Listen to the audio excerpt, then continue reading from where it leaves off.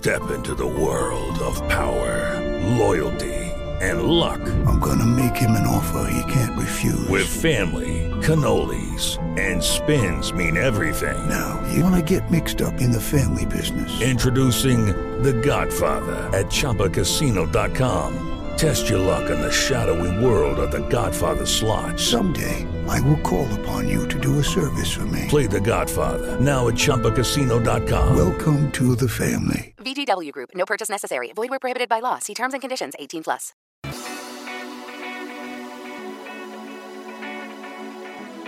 Welcome to The Lob, your home of in-depth coverage and analysis by these football times, a movement of journalism you can trust. Each week, we endeavour to bring you the very best coverage of the game, exploring stories from the past and present, with analysis by expert guests from around the world. Find more of our award-winning content online and in print. In the meantime, enjoy the podcast. Hello and welcome to the Lob Podcast with These Football Times. My name is Stuart Horsfield and today we are starting a new series.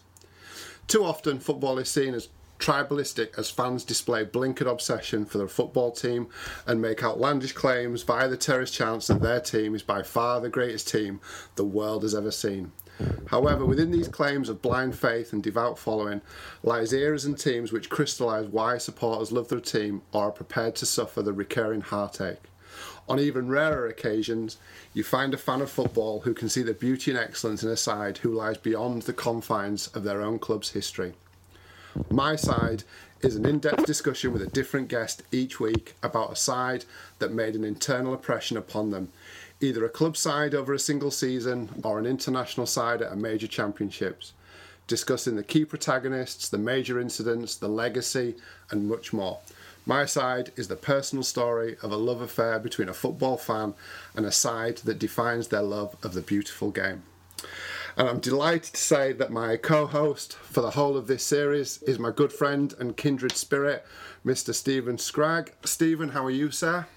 Oh, we're very well, thanks, Stu. Massively looking forward to this. You know, it's a really great topic, a brilliant concept that you've dreamed up, and I'm just massively happy to be along for the ride. Well, like I think you and I just seem to go about looking for people that'll either listen to us or that are prepared to talk to us about things that we're interested in. It is. It's just a case of identifying interesting people with interesting topic. It's great. Absolutely, Brilliant. yeah. No, it's hopefully, like I said, I think what we've kicked off with, and fair play to you. I think the side that we've kicked off with should appeal to every fan of football, I think. Oh, definitely. They were so hard to impossible to dislike. They were just brilliant to watch.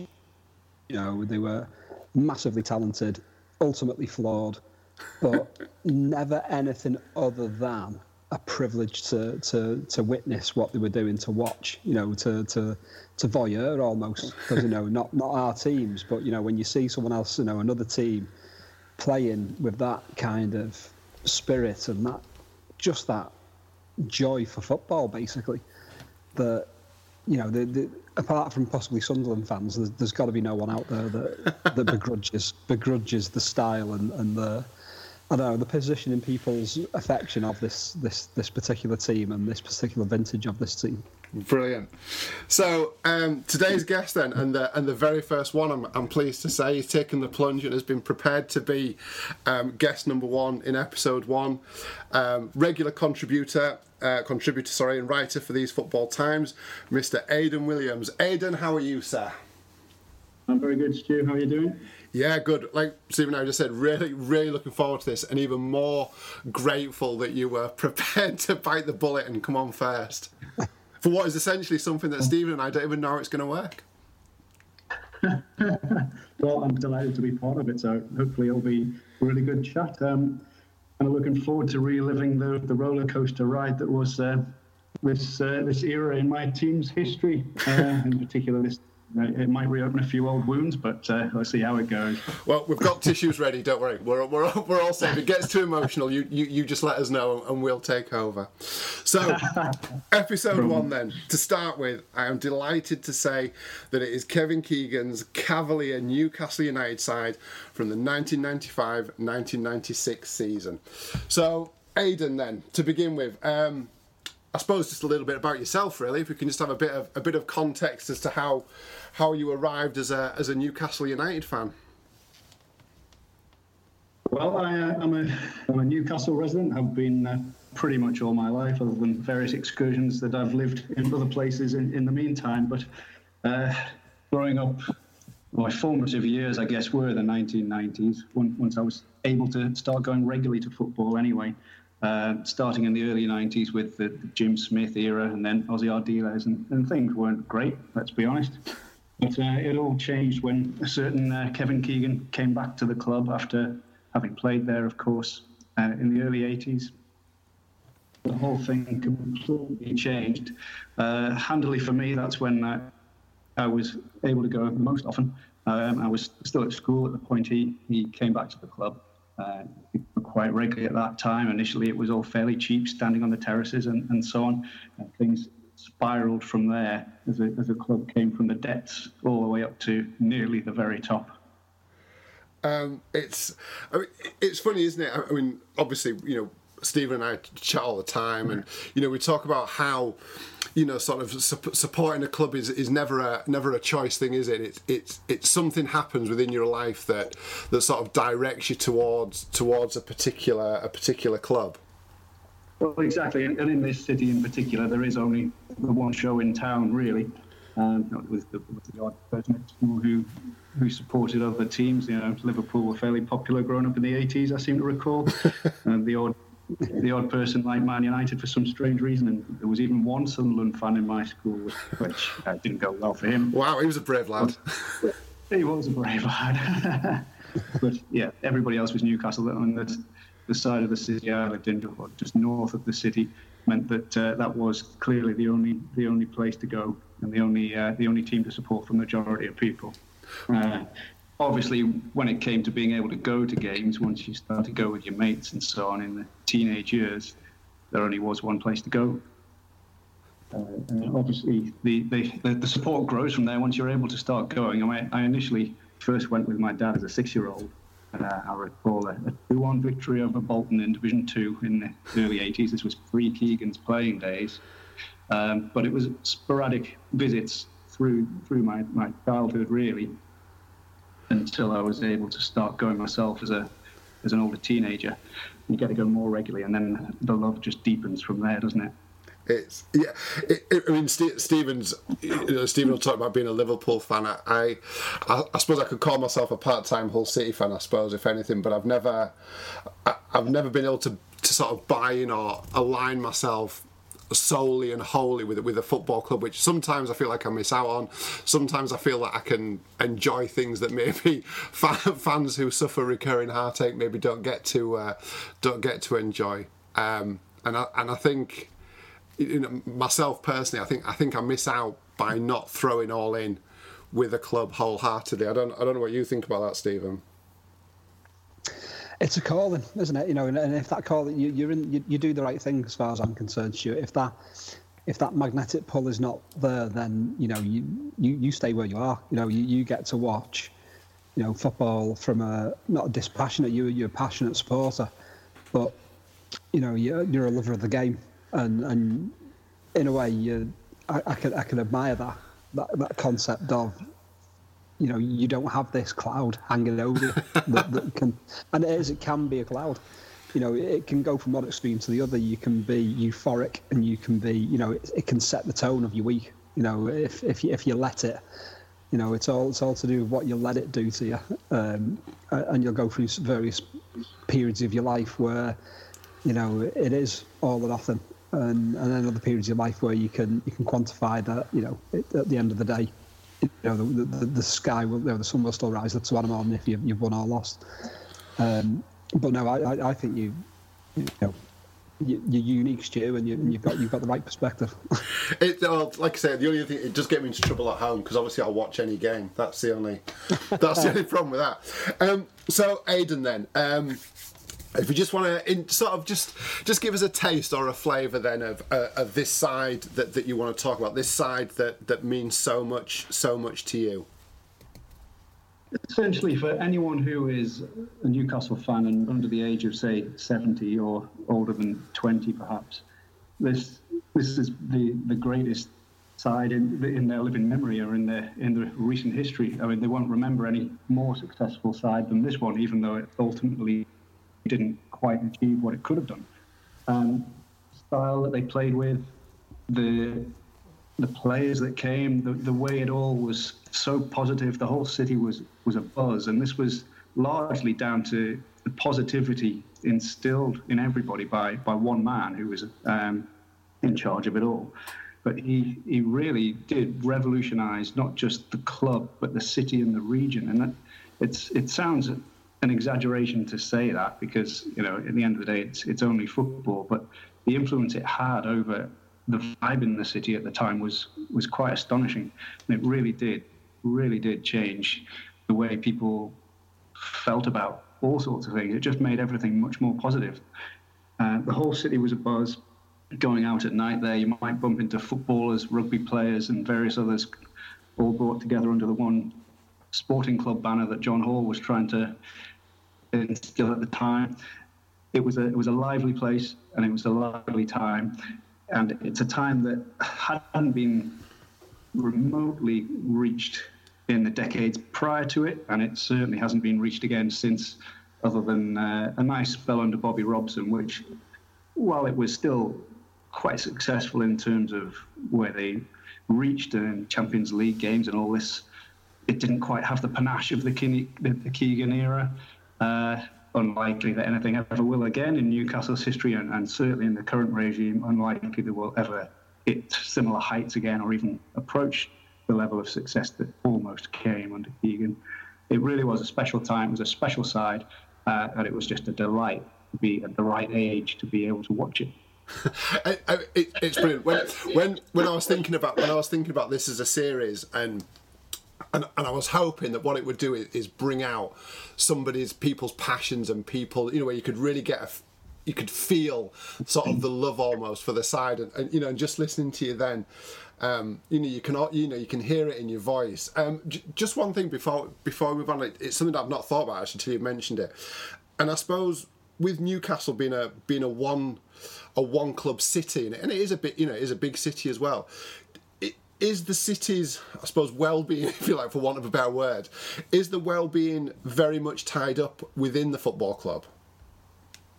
It sounds ridiculous to say it, but yes. And partly it's to do with, as you say, a one-club city. The fact that historically it's been a central part of many people's lives in the city. Partly that the stadium geographically is right in the city centre, and that's quite unusual, especially now with newer stadiums being built out of town and so on. But even say the likes of Anfield, Goodison and so on, while they're within the city itself and have been in that position for years, they're not right in the city centre, smack bang in the middle of everything. Whereas St James's Park it dominates the skyline. It sits above pretty much everything as well. You can see it for miles around, and you can see it for absolute miles. It looms from the distance. You know, exactly. Yeah. If you're travelling to St James Park as a visiting supporter, you know, you can see it from on the landscape from a great distance. You can't not find it. And anyone who's foolish enough to be out shopping on a day when there's a game on, just in the centre of town, can hear every single roar, every single reaction to what's going on the field very, very clearly, very loudly. It just completely dominates the environment, and as a result, it completely dominates the feelings in the city, as you say. It really does, and it sounds ridiculous because it's just a sport, really. It's, you know, people get too uptight about it at times, and as you say, it's easier to take or leave wins and losses, particularly since we've got so used to the latter in many cases, and the lack of ambition of the current regime at the club certainly has caused interest to wane far more significantly than it was the levels it was at during the Keegan time, but it still does dominate everyone's thoughts and feelings to a fair extent. It's great. Like I say, it was purely as you were talking about then. Being a one city club. It's not really anything I've sort of thought about before. Stephen, obviously, before we start to get into the details then of this particular season, they were pretty much everybody's favourite second team, weren't they? Particularly this season that we're talking about. They were. I mean that Newcastle side, they went from kind of the pits of despair to, being the real deal in a very short space of time. When Kevin Keegan walked into the club, and I think people don't realise just how much of a shock that was at the time when he walked in as manager to try and save them from relegation to the third division, 91-92 I think it was, and. He'd shown no intention. He'd shown no signs of wanting a managerial career. He'd walked away as a player flown away as a player in '84. That helicopter that took him off the pitch. It stared in my mind's eye. I can still remember the footage of it. High-fiving everyone on the Gallagate end and then hopping into the helicopter to be flown off. And he went off to live in Spain, play golf, and he'd tip up on. As a television pundit here and there, but he'd never professed any inclination to take on a managerial career. But it was the second time that he shocked everyone by coming to Newcastle. I mean, when he came as a player, it was exactly the same. He was the England captain. He was 31 years old, hardly over the hill, really. But he dropped down a division to come to Newcastle as a player at a club that really was doing absolutely nothing. And for us, as Newcastle fans, basically you could say lightning struck twice, that he came and galvanised the club twice, once as a player, once as a manager, completely changed everything around merely by his presence, his positivity, his enthusiasm. It's funny when you talk about mind's eye, and I can remember, I think they won 1-0 on his debut, didn't he? And he scored. Keegan scored at the Gallagher, which is that's what I can remember. I can remember that goal, the celebrations, that everything about that debut. Absolutely, yes. I mean, if you're going to make a good first impression, that's the way to do it. So formative years, Stephen's kind of alluded to them there. I mean, it's not like they'd been bereft of quality players. I suppose, Waddle, Beardsley, Gascoigne, all, sort of relatively close to that era, relatively close to that time. It's not as if they were starved of talent, leading up to this. But in terms of the build-up to this 95-96 season, what was actually going on, within the club? Well, I mean, to give the whole era some context, you do have to understand just where it had come from. So it was a club stuck in a rut, or perhaps worse than a rut, a sinkhole or something like that. But it was run on a shoestring, and had been for some time, and it's essentially fallen into neglect. Sort of 8 years or so on from Keegan departing in that helicopter amidst a nice promotion party, they'd been relegated from the top flight in '89. Not really made much of a mark on the top division when they were in it. Sank without trace a little bit. A little flirt with promotion straight back, which ended in playoff defeat to Sunderland of all teams. And after then, they kind of just dropped lower and lower. They were barely clinging on to any semblance of competitiveness really at that time. And just 4 years prior to the brush with the league title, Newcastle, now under Ossie Ardiles, were basically playing it as a team filled with inexperienced, ill-equipped youth players, really. Just a smattering of experience, the likes of Mickey Quinn, Gavin Peacock and so on, that were slightly more experienced. But there was an awful lot of very young youth players, simply because the club didn't invest in anything. They didn't invest in the playing side, they didn't invest in their own facilities, the stadium was falling apart. I mean, one of the first things Keegan did on arrival was fumigate the training ground and give it a lick of paint.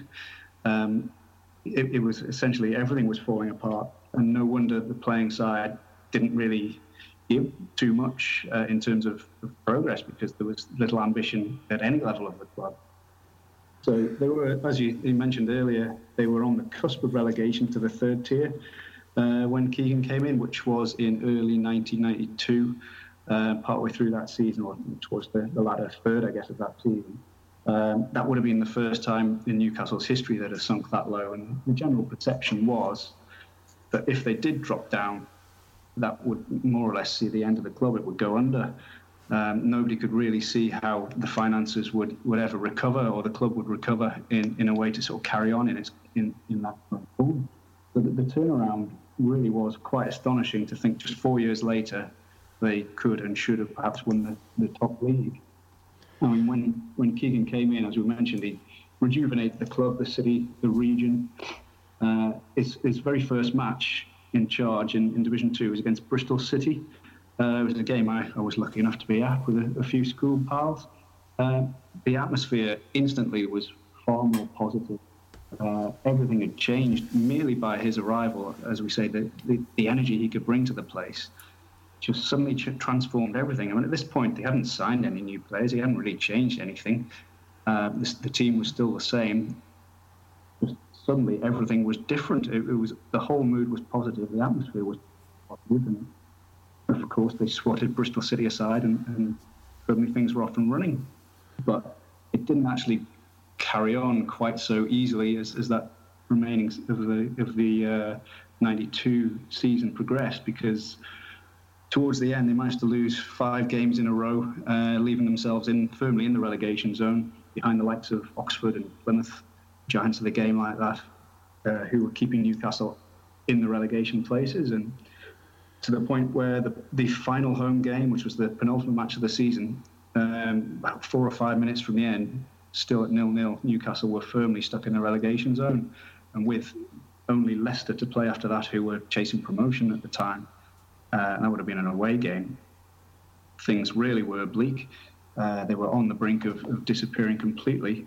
And this is when one of the heroes of the story of the Keegan era stepped up with David Kelly, who is forever a legend in Newcastle eyes, scoring late on in that Portsmouth game, again at the Gallowgate end, perfect place to do it, to kickstart the celebrations, send the stadium into absolute chaos, actually, and grab a win there, which at the time it didn't seal survival.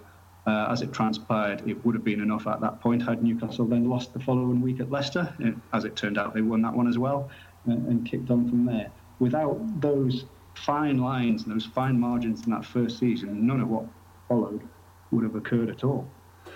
No, that's right. I mean, there was an incident where Keegan fell out with Sir John Hall, and he walked away at one point. During that run-in? During that run-in, he got into his car and actually drove away. He to all intents and purposes, resigned, and Terry McDermott talked him back to go and finish at least the job of keeping them up, or to keep them to the end of the season. That's right. And essentially, initially, he just talked him to staying for the next game, win that, and then they left again. Broken promises from the board, really, which would be a recurring theme over a couple of the seasons he was around. But it was one of the things that always stuck in my mind, that incident where he very nearly went. It's fun, listening to you talk, Aidan, and I suppose, Stephen, you're probably almost the best qualified for this, but you can almost hear within Aidan's the way he describes the arrival of Keegan and that effect. It kind of reminds me a little bit of Shankly at Liverpool. I mean, that almost Messiah-like figure. And obviously Keegan played under Shankly and at Liverpool. So I mean, I'm not saying he would try to be like him. You can't change who you are and your personality, but it certainly seems like the impact that Shankly had in Liverpool, in the city of Liverpool, and on Liverpool Football Club is very similar to the one that Keegan had as a manager coming back there. Oh, undoubtedly. Even down to kind of like Aidan saying how one of the first things he did was fumigate the dressing room and get a lick of paint. Shankly, one of Shankly's famous quotes in walking into Liverpool was the state of Anfield as a football ground at the time, and the facilities, no hot running water or anything like that. And he described it as kind of like the biggest toilet in Liverpool, because it was in such a state of disrepair, and he rebuilt the club, in an actual structural way as much as on a footballing scale. And Keegan did the same type of thing with Newcastle. You know, he brought that enthusiasm to them, but it was also that sense of pride. You know, you can't do great things if you don't have that sense of pride in yourself. And it doesn't surprise. I'd never heard the story that he'd done that, but it makes complete and utter sense. It's funny. It was that bit, that the lick of pain, that made me think. That's, I can imagine, almost like a throwback to Shankly. Because it is. It's exactly what Shankly did. You know, Keegan wouldn't have been part of that era, but he would have known the legend of it. He'd have heard the stories of it, and you know, he'd have taken some of the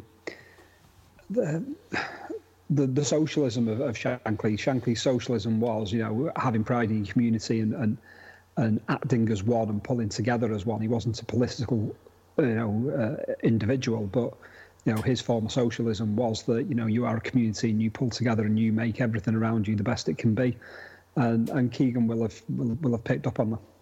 Like the next thing you're talking about, to the community, that's something that Keegan had all along. I mean, in part, he's, even though he's from Yorkshire, of course, he's from Doncaster, but his family, large parts of his family, are from the northeast. He's always had that connection to Newcastle.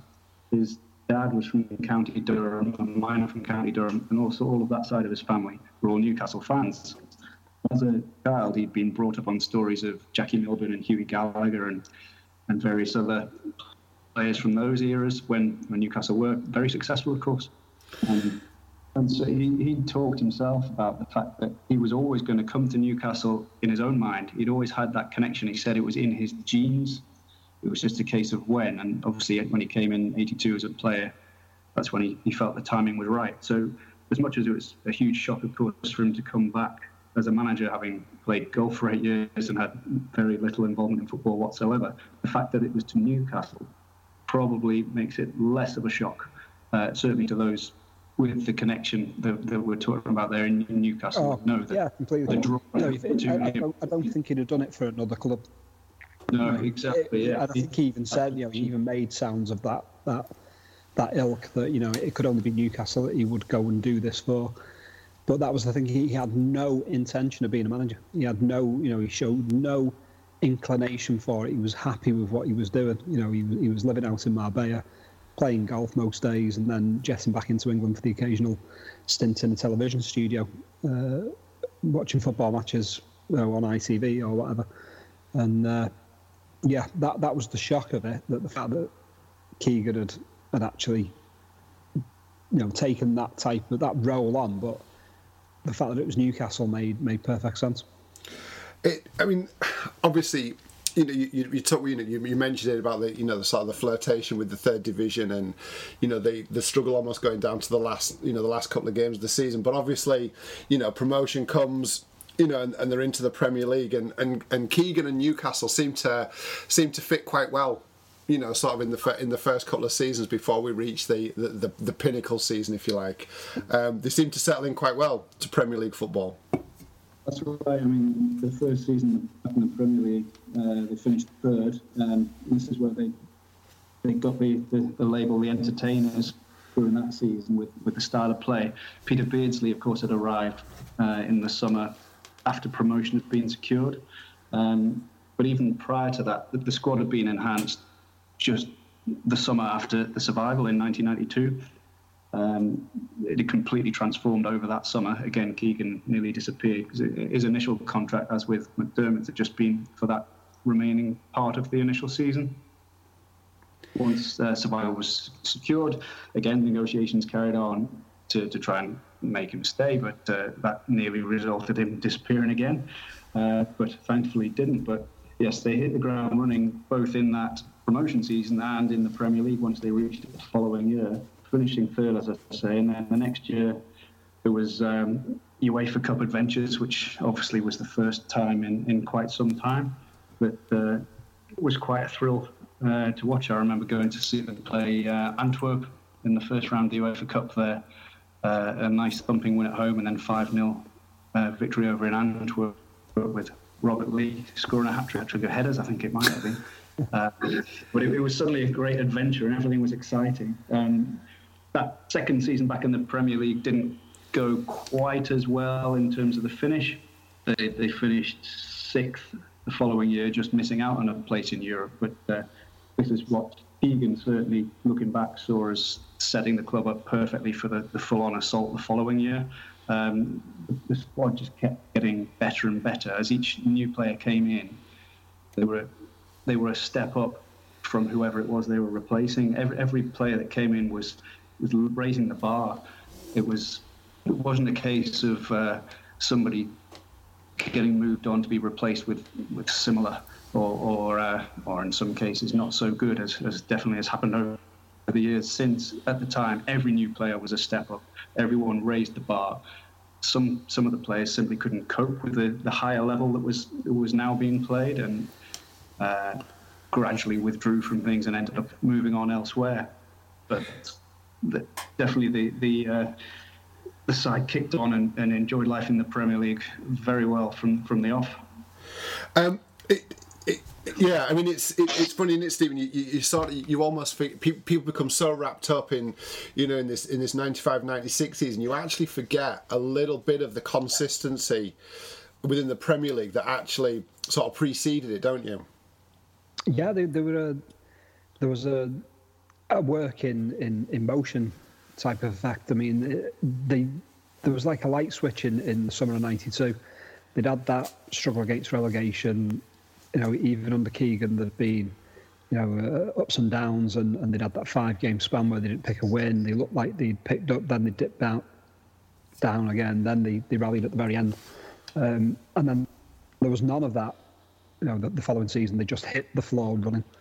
And it was the first season of the Premier League, so I think a lot of the games were shown live around the regions on ITV, because ITV had lost the contract. They missed out on the contract for the Premier League games, and a lot of second-tier games were shown live across from region to region. And I seem to remember them being on most weekends, one way or another. And they just played a lot of brilliant, entertaining football. And there was a magnetic draw to see what they were doing. You support a different club, but there was this club that was they were just a fascinating story, playing some great football. And the Keegan effect, it was this enthusiasm that you just couldn't shake, and everyone was interested in what they were doing.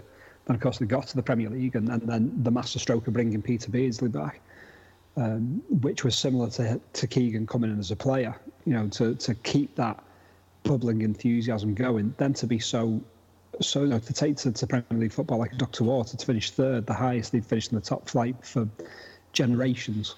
And I think people really expected them to challenge for the title in 94, 95, and they did very, very well in the first half of the season, but trailed off. So there had been this slow build-up to it, and the qualification to Europe and all of that. I think there was eventually an expectancy about Newcastle. They proved that they weren't a flash in the pan. It wasn't a one-season issue. So by the time they'd dominated the First Division and then gone into the Premier League and had 2 very consistent seasons, suddenly they were the real deal. People really sat up and took notice, and the calibre of the players that they were attracting and absorbing was escalating. No, sorry, go on. What Steve's saying there about the significance of Beardsley returning, the wider significance is that throughout the 80s, you mentioned earlier the likes of Chris Waddle, Beardsley himself, and Gascoigne, of course, all local talents who were in those years probably carrying the side to some extent, all moved on because the club was unable it broke a spell about Newcastle, really, because in the 80s they'd been there and everyone saw them as a selling club. That they would get this star player, build them up to a certain extent, and then it would be sold. And it happened over and over again. It was Waddle, then it was Beardsley, then it was Gascoigne, and.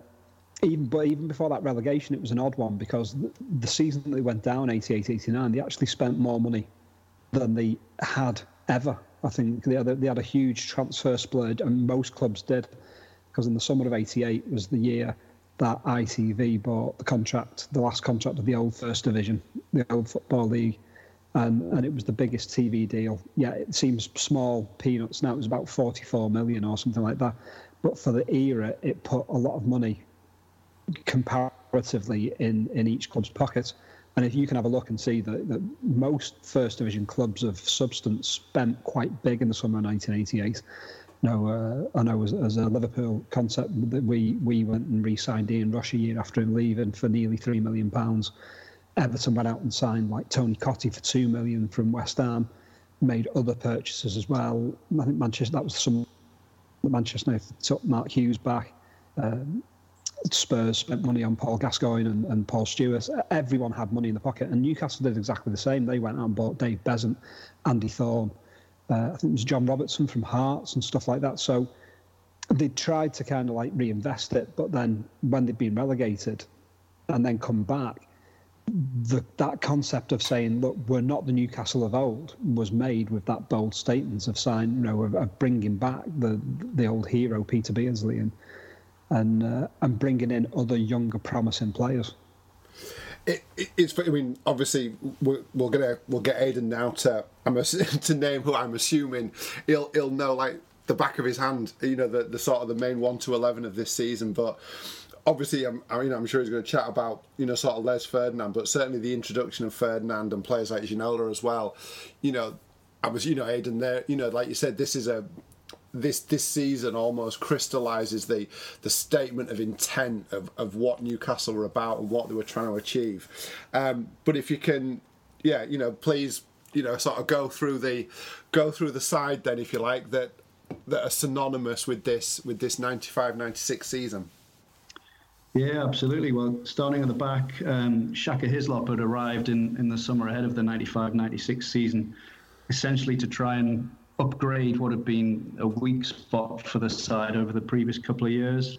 Pavel Srnicek had been in and out of the team over the course of the previous 4 or 5 years, I think. Other people had come and gone, like, I forget his first name, Hooper, who played for Liverpool reserves at one point. And then, Mike Hooper, that's the one. But none of them had convinced. But then neither did Shaka Hislop, to be brutally honest. And Hislop and Srnicek shared the duties throughout this key season, really. Hislop primarily at first, then he picked up an injury, Srnicek came in, and so on, and more or less shared the season. Ahead of them, there was 2 very attacking fullbacks, which to current modern eyes would seem the norm, I guess, but at the time it was far more attacking than really was the case in many other teams. So on the right, I had Warren Barton, who was another of the arrivals the summer just in advance of this season, and John Beresford on the left-hand side, who'd been with the club since the promotion year. Both very attacking, as I say, so fitted perfectly into Keegan's plan, and both had great working relationships with the wingers who were in front of them, which we'll get to shortly. In the middle, it was generally 2 out of 3 of Darren Peacock, Steve Howie and Philippe Albert. Steve Howie was the local boy, of course, who'd been with the club for some time. The others coming in to try and improve the side, of course. They were much maligned in the Keegan side, given the attacking approach. Generally, it was assumed that the defence were the weak spot and not that great, but when you actually look at the numbers over the course of this season, as much as there were certain games where they ended up letting in a few too many and not going so well, the defensive record was actually quite solid. Over the course of that whole season, they only conceded 2 more goals than Manchester United did, and this is the defence of Schmeichel, Pallister and Bruce, which was obviously highly celebrated. But Newcastle defence really wasn't actually that much inferior to them in terms of the number of goals conceded. Well, Newcastle obviously spent most of their time attacking, so the ball was at the other end. Again, out of those, especially Philippe Albert would love to go forward. He would bring it out of defence many a time. He was excellent at linking up into the midfield in that way. He scored a few tasty goals in his time as well. He was a massive favourite. Darren Peacock was probably the only one who had the sole defensive remit out of the whole lot of the so-called defence, in that his focus was primarily on staying at the back. The rest of them were essentially the back line of the attack, if you want to see it that way. Brought in primarily for their skills, bring the ball forward as much as any defensive now.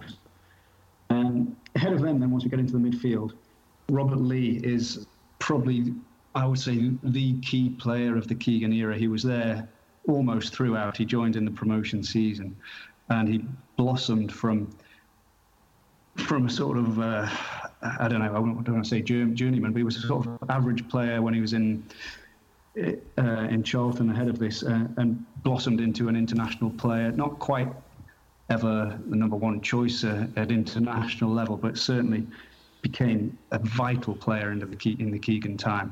He was the hub around which it all revolved in many ways, alongside Beardsley in front of him. He was a very good player, Robert Lee. He box to box, and he'd tip up anywhere. He was one of those really invaluable players, and chipping with goals. He could play on the right hand side of midfield if needed, and but he was one of those really. There was a certain amount of players in this Newcastle side that, as a Liverpool fan, and that wasn't an insignificant Liverpool team at the time either, that you massively coveted, and Robert Lee was probably the biggest one of those, because he was just that fantastic rare commodity, because it was just getting to that point in time where midfielders, there was no box-to-box midfielders as such. The box-to-box midfielder was becoming a thing of the past. You have your deep lying midfielder, you had your ball player in the centre, and then the one higher up. They're all given specific zones, zone on midfield almost. And Robert Lee was one of those that could just cover a lot of ground, and very skillful as well. Yeah, when he just oozed class, he just got better and better throughout the whole Keegan time, and he was integral to everything that went on. I mean, he's one of those that's still very much a hero. He was massively outdone by missing out on the England squad for the European Championships, which going back to Steve Howie's defensive qualities, he was actually named in that squad, but he picked up an injury and played no part in the tournament. That's right, yeah. I mean, it is remarkable that Robert Lee missed out on that. I think he went to the '98 World Cup, didn't he? But again, wasn't actually part of the starting lineup at any point in that, which was a shame because he's still very much a hero. Other midfielders that were the main parts of the team, Lee Clark probably was the most defensive of those. I mean, initially, again, he's a local boy who'd come through the whole RDOS, Jim Smith era ahead of that. He was more of an attacking midfielder at that point, but under Keegan he became more of the defensive side, which later on in the season David Batty would come along and replace. But he did provide a little bit of solidity amidst the attack going on all around him. Coming to the more attacking players, of course, the ones that are best known, I guess. David Ginola, of course, had arrived in the summer of '95. He pushed the quality up to a level it hadn't been at before in any way, shape or form. He just took things to a whole new realm. He would blow hot and cold, of course, when he was one of a number of mercurial French wingers that we've had at Newcastle. If you think of Laurent Robert and Ben Arfa and so on in more recent times. But at their best, all of them, and Ginola undoubtedly probably the best exponent of the three. Just unplayable, unstoppable when they were really on their game. It didn't happen often enough, perhaps, but when he did, it was astonishing. He could be absolutely supreme. There's a nice tale of when he first arrived and came to training, as well as having cigarettes in the changing room ahead of going out to train. The rest of the squad were aiming to test him out, of course, and John Beresford fired a ball straight at Ginola's midriff, trying to see how he controlled it on a dime. Played it on. Scott Sellers, who had been part of the promotion season, turned to his mate Beresford and said, "Oh, that's me screwed then, isn't it?" And Scott Sellers was not part of the team anymore going forward. A significant upgrade. On the other wing from Ginola on the left, who had an excellent playing relationship with Beresford, by the way, they combined absolutely superbly. On the other side was Keith Gillespie, who'd been part of the Andy Cole transfer a couple of years earlier, or a year and a half earlier,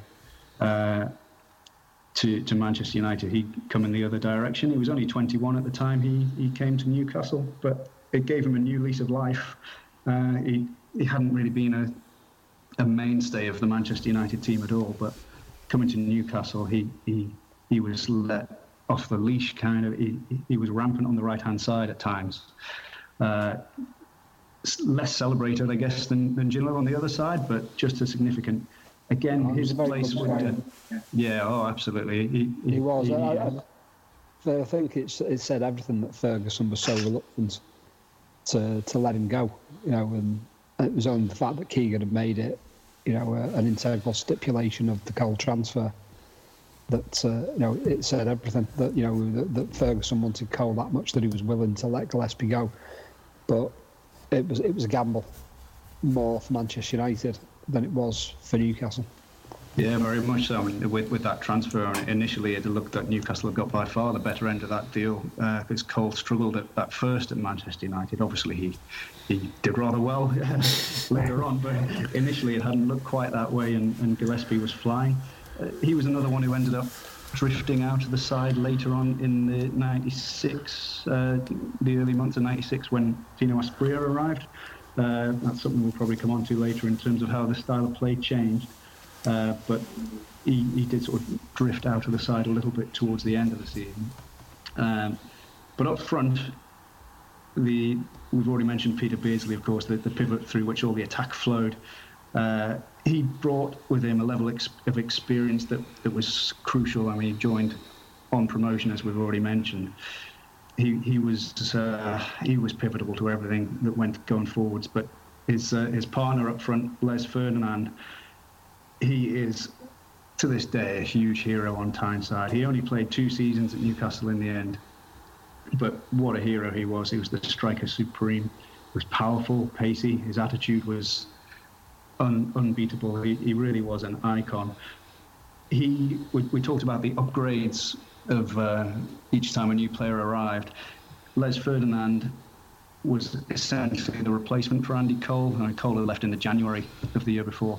And the final months of that season when Newcastle drifted out to 6th, we hadn't really had the same key striker. There'd been Paul Kitson and various other players that tried to step up to the plate but really weren't at that level.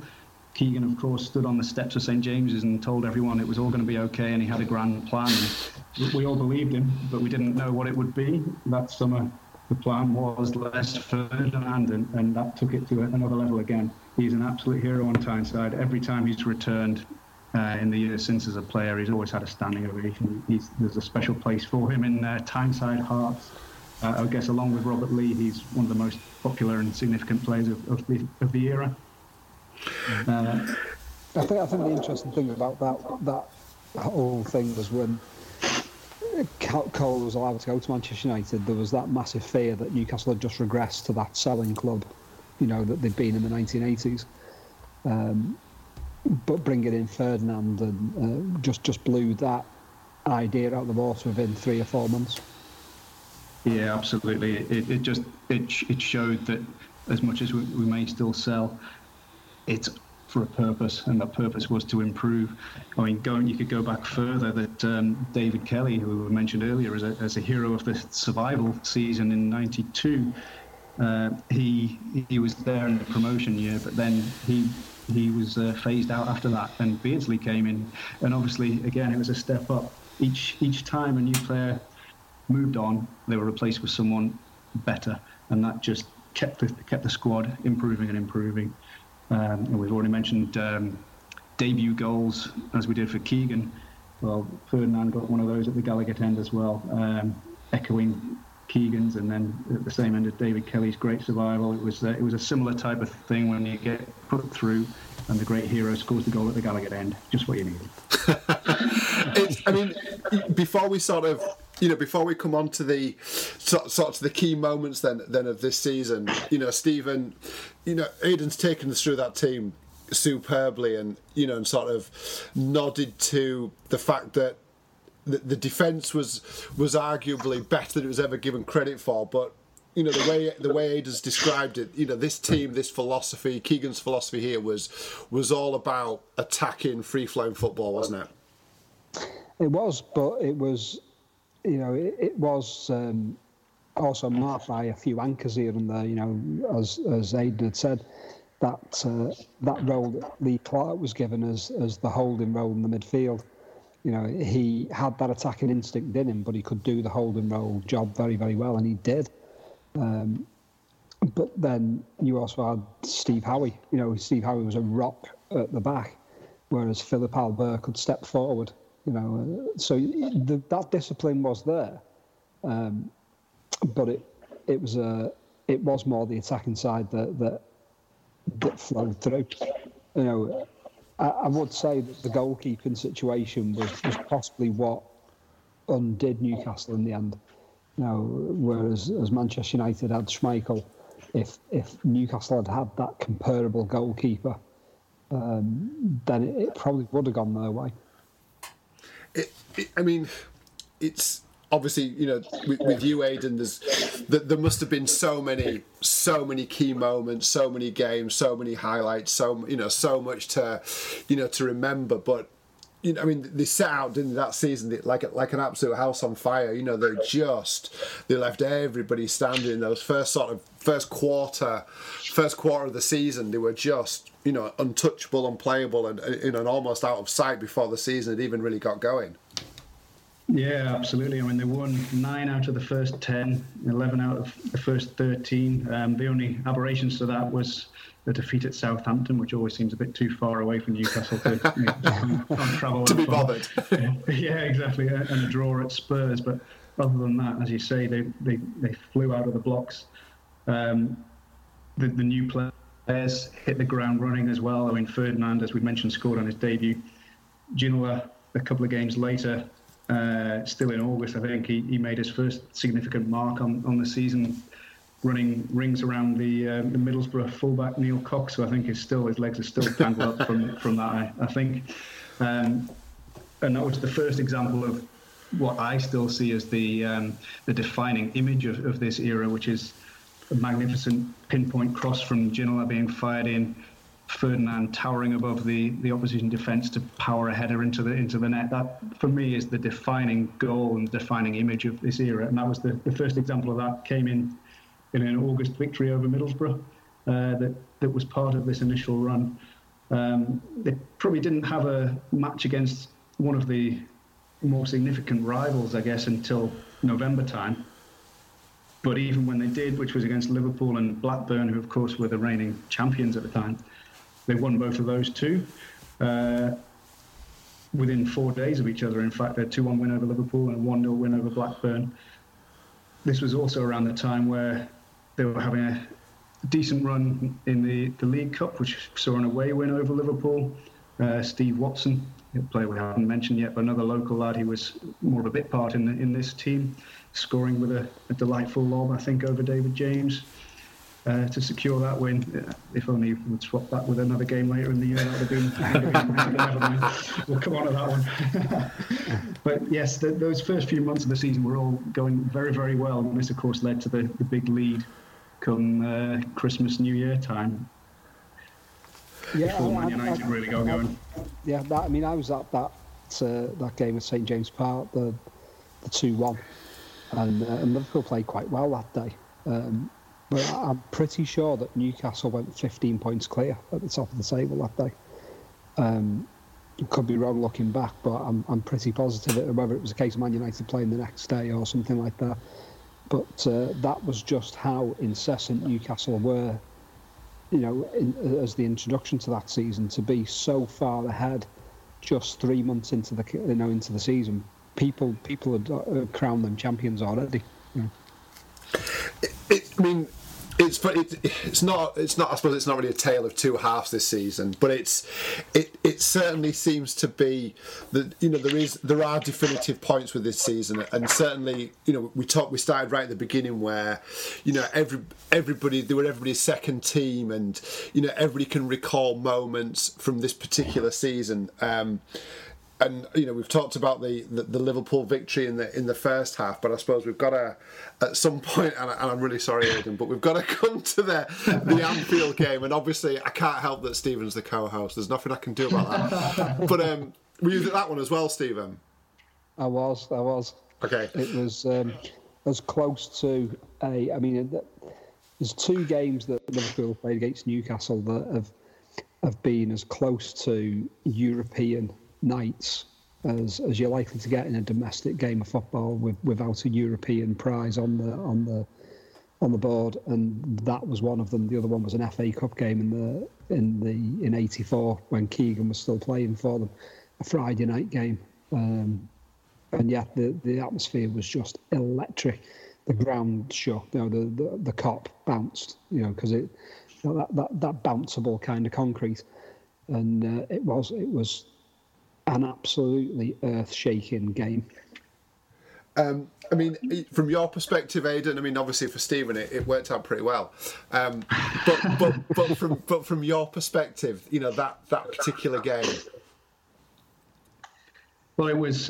First of all, it was an astonishing game, and the lead changed hands repeatedly. There were 3 goals, I think, in the first 15 minutes or so. Was it Fowler gave Liverpool the lead, and then that first goal was about 2 or 3 minutes in. Yeah, and then Ferdinand and Ginola scored soon after, and it was all kicking off from there. It was phenomenal, wasn't it? And the pace of the whole thing, the to and fro. I mean, it was never going to be a low score after that opening, was it? No, and I mean, Asprilla, and I've loved Asprilla, absolutely loved him, and he just ran us ragged last night. It was akin to kind of like Thomas Hearns and Marvin Hagler stood in the middle of the ring just trading punches. Well, it was who would land the last punch, and that was basically the way that football match went. It was. I mean, Asprilla's goal was a beautiful one as well. Sort of outside of the boot, arced lob. It was wonderful. Yeah, the advancing James, and it was. If you can have such a concept as the favourite goal that your team's ever conceded, that's way up there for me. In aesthetic terms, that is way up there for me.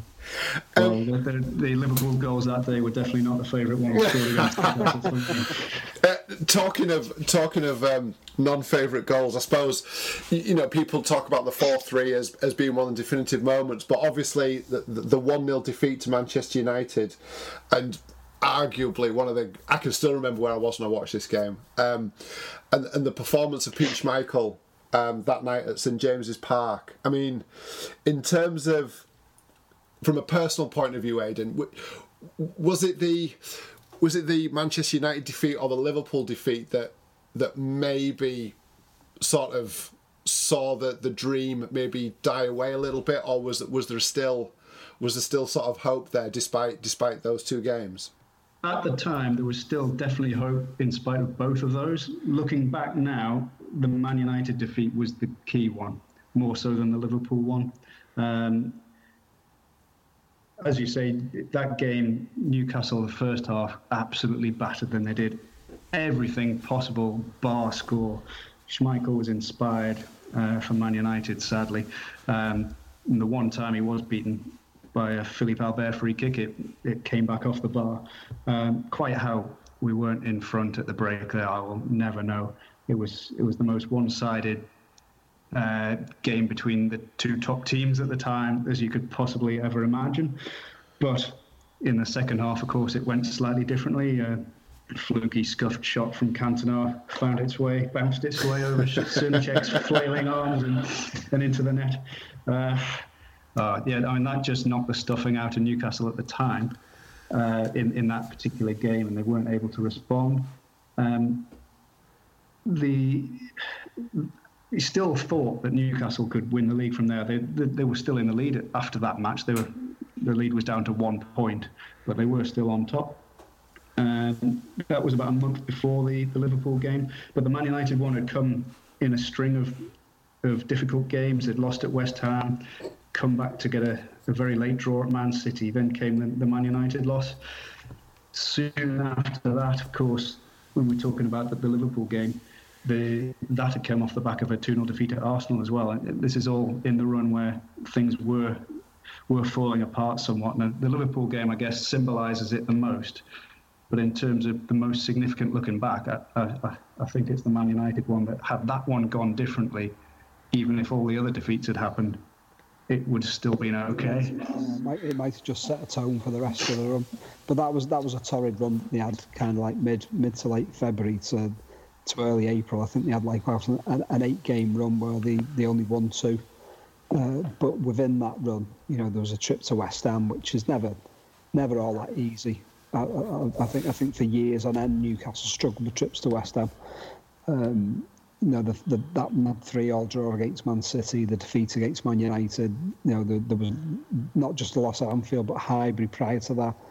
They went to the defending champions Blackburn. I remember that Blackburn game. It might have been the Easter weekend, and again, it was another game that Newcastle played very, very well in, but lost. Yeah. And the fella who got the winning goal for Blackburn was it Fenton, Graham Fenton? Yes, every Newcastle fan knows his name. And it's was he? I've got it wrong. Was he kind of like a northeast lad as well? He's from Whitley Bay, which is just on the coast from Newcastle. I remember there being some kind of local story behind it, and he was a talented player, but I don't think he really did anything else in his career Not at all. And that defeat at Blackburn that was 5 days after the Liverpool game. So obviously the wounds were raw. Yeah, and I think that was the one that was, the serious killer blow at the end. Because that's right. Down to that last final run, Newcastle were beaten in the last 5 games, but by then they'd handed the advantage to Manchester United. And as we always know, if you're not the team in possession of the leadership, your shoulders ease a little bit. It's easier to chase than be chased in a way. It's funny, isn't it? Just sometimes you look back on a season and you can't believe it. Almost feels like there's about 3 seasons all sort of fitted into one season, and that even the second half, that title running, it just seems so epic, and then that so much was happening. And we've talked about these games. We've talked about Fenton, Cantona, Schmeichel, Anfield. And yet, we've still not even touched on, obviously, the infamous sort of rant, the post-game rant of Keegan. And it's, there just seemed to be so much happening in that particular run-in that for as long as I can remember, there's not been a run-in so incident-packed and so full of memorable moments, if you like. But in terms of the Keegan meltdown, I'm not sure it was a meltdown. I think the guy's incredibly passionate, and I for one like to see people tell it how it is, and call it how it is, and that's how he felt. As a Newcastle fan, Aidan, what was your perspective on that interview? Well, it was shocking, of course. In that it's not what you normally hear from managers in post-match interviews, but equally. The general feeling was that it's like, yeah, absolutely. You tell him how it is. This is exactly right. How dare Ferguson be questioning the way other teams will play, and that they may want Newcastle to win rather than Man United. Let's tell him how it is. And Keegan, as you say, always wore his heart on his sleeve. He was never going to hold back. But from what I've read about this incident, he was perfectly calm when he went off to the interview. I don't think it was that he was angry and fired up by the way things had gone. Newcastle had won that game at Leeds, which is at the beginning of the final week of the season. That Ferguson had thought Leeds may not try quite as hard, and they certainly did. It was only a 1-0 win, and it was far from comfortable. But Keegan went off for the interview in great spirits. By all accounts, he wasn't angry. He was quite jovial. But then he obviously something stirred the emotions, and he just went off on one. It was strange to hear. There's no getting away from that. But I don't think that anyone felt the less of him because of it. Nobody initially thought, oh, he's fallen for the mind games. Although that's obviously the narrative that's come out since with Newcastle not quite seeing it through. I know that the players themselves, to use a phrase, loved it. They quite enjoyed hearing their manager go on that way about their rival. Ahead of their next game that week, which was away at Nottingham Forest, in the hotel prior to in the lunch prior to that evening's game, the ice was broken on this subject, which hadn't really been brought up with Keegan, where David Batty was in the queue for the food with him, and he said, "Well, Gaffer, I would love it if you got me a piece of bacon." Everyone just fell about laughing, of course, and it broke the ice. But it kind of showed that within the squad itself, they didn't feel that anything bad had necessarily happened with this rant, as much as in the media it became obviously a big thing, and possibly the pressure piled on from that source rather than internally. But as fans, we quite enjoyed our manager standing up for the team in that way. Yeah, I mean, like I say, I think it's great. I think he was much maligned for it, like you say, in the media, sort of immediately following it, like you say, the mind games and was he cracking so on. For me, he just looked like a bloke who was telling how it is, and you can hear Sunday League managers shouting that across pitches pretty much every weekend wherever you go. So obviously we know, unfortunately, Aidan, we know how, there's no surprise here. We know how the season finishes, how the season ends up. So obviously this is your side, it's your iconic side, it's all these great memories and traumatic memories, I suppose, as well, all wrapped up into one season.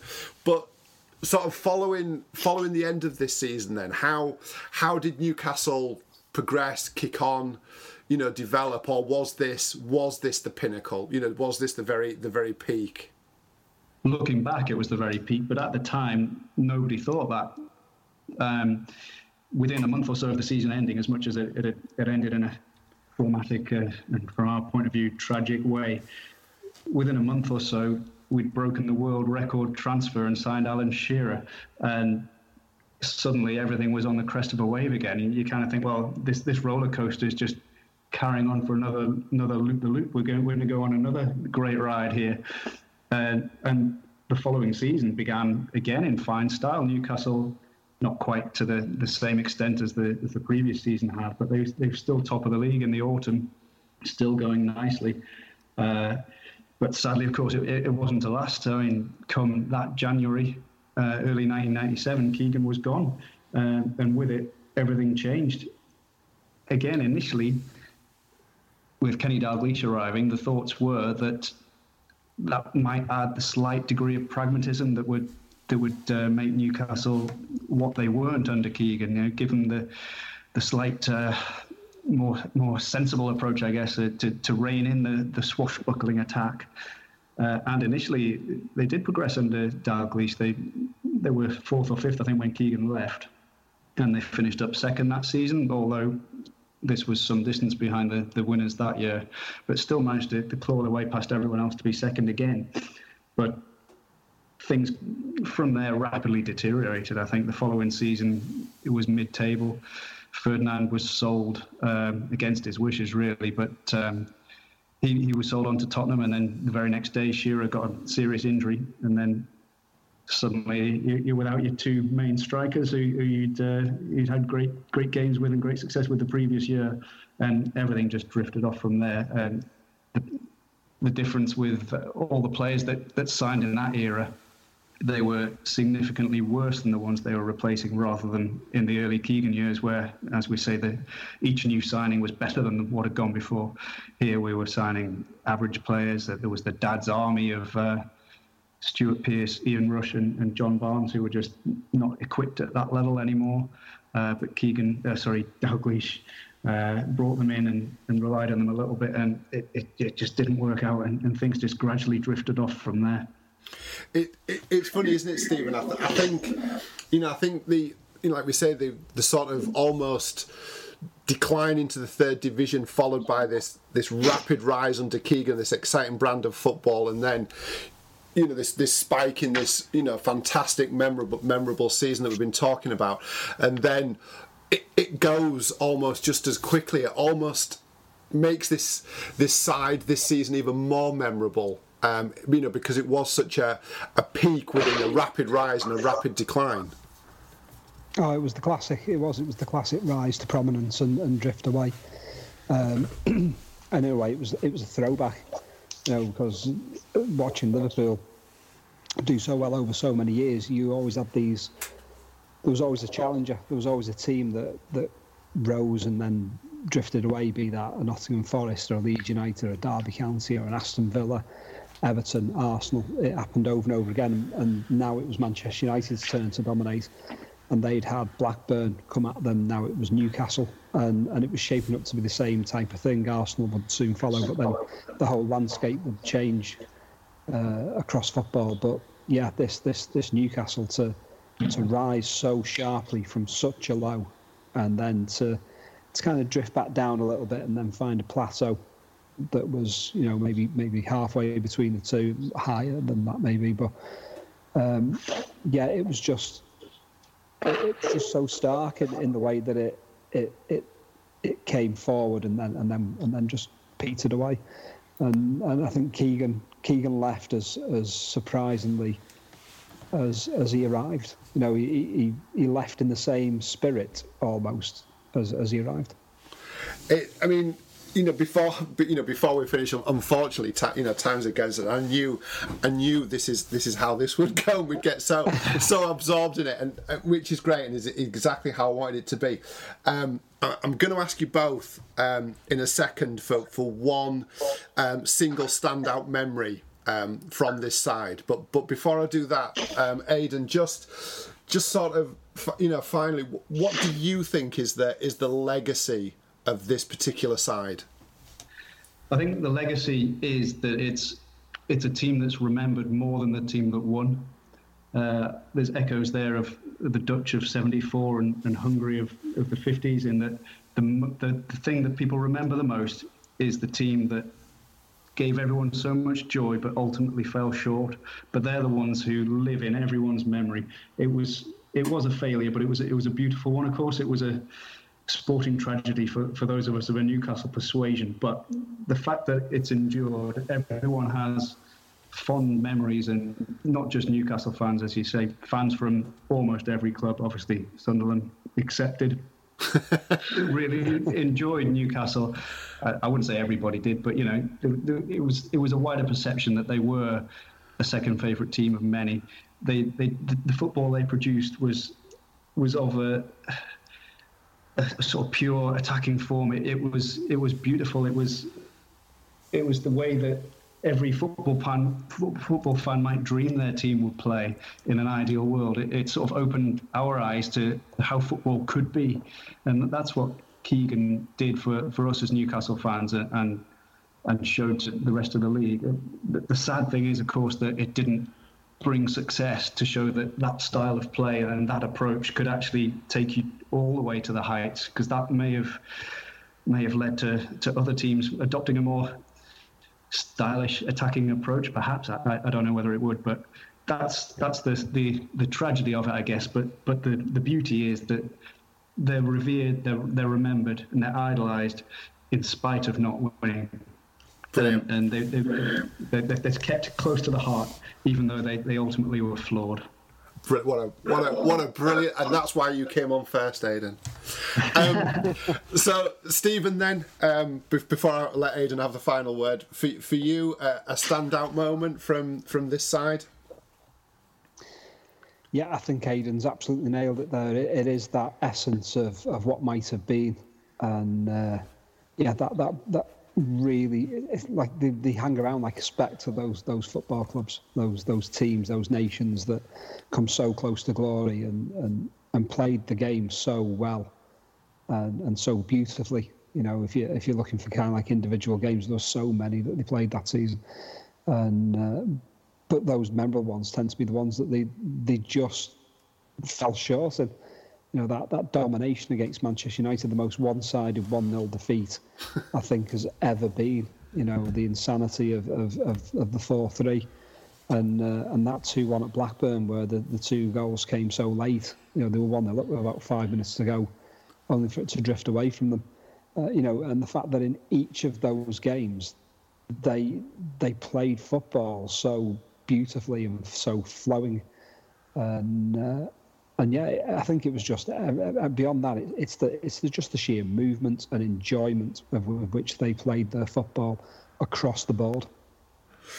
That's a lot of moments. For you, Aidan, a as obviously as the fan and the fact that this is your side, standout moment for you? Well, just to add to Steve's point initially, before I get to the standout moment, if I can. Yeah, of course. The enjoyment, it wasn't just in playing, this was training too. They basically just had a ball in training the whole time. It was fairly unstructured, as you probably imagine, under a Keegan side. It was all just for the sheer fun of it all.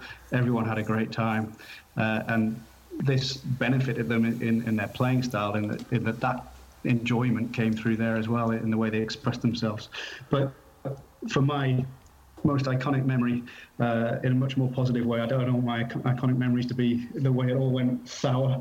The enduring image for me, as I mentioned earlier, was a powerful Ferdinand header from across. It probably didn't happen as many times as it feels like it did in my mind, but that is the enduring image of that successful era.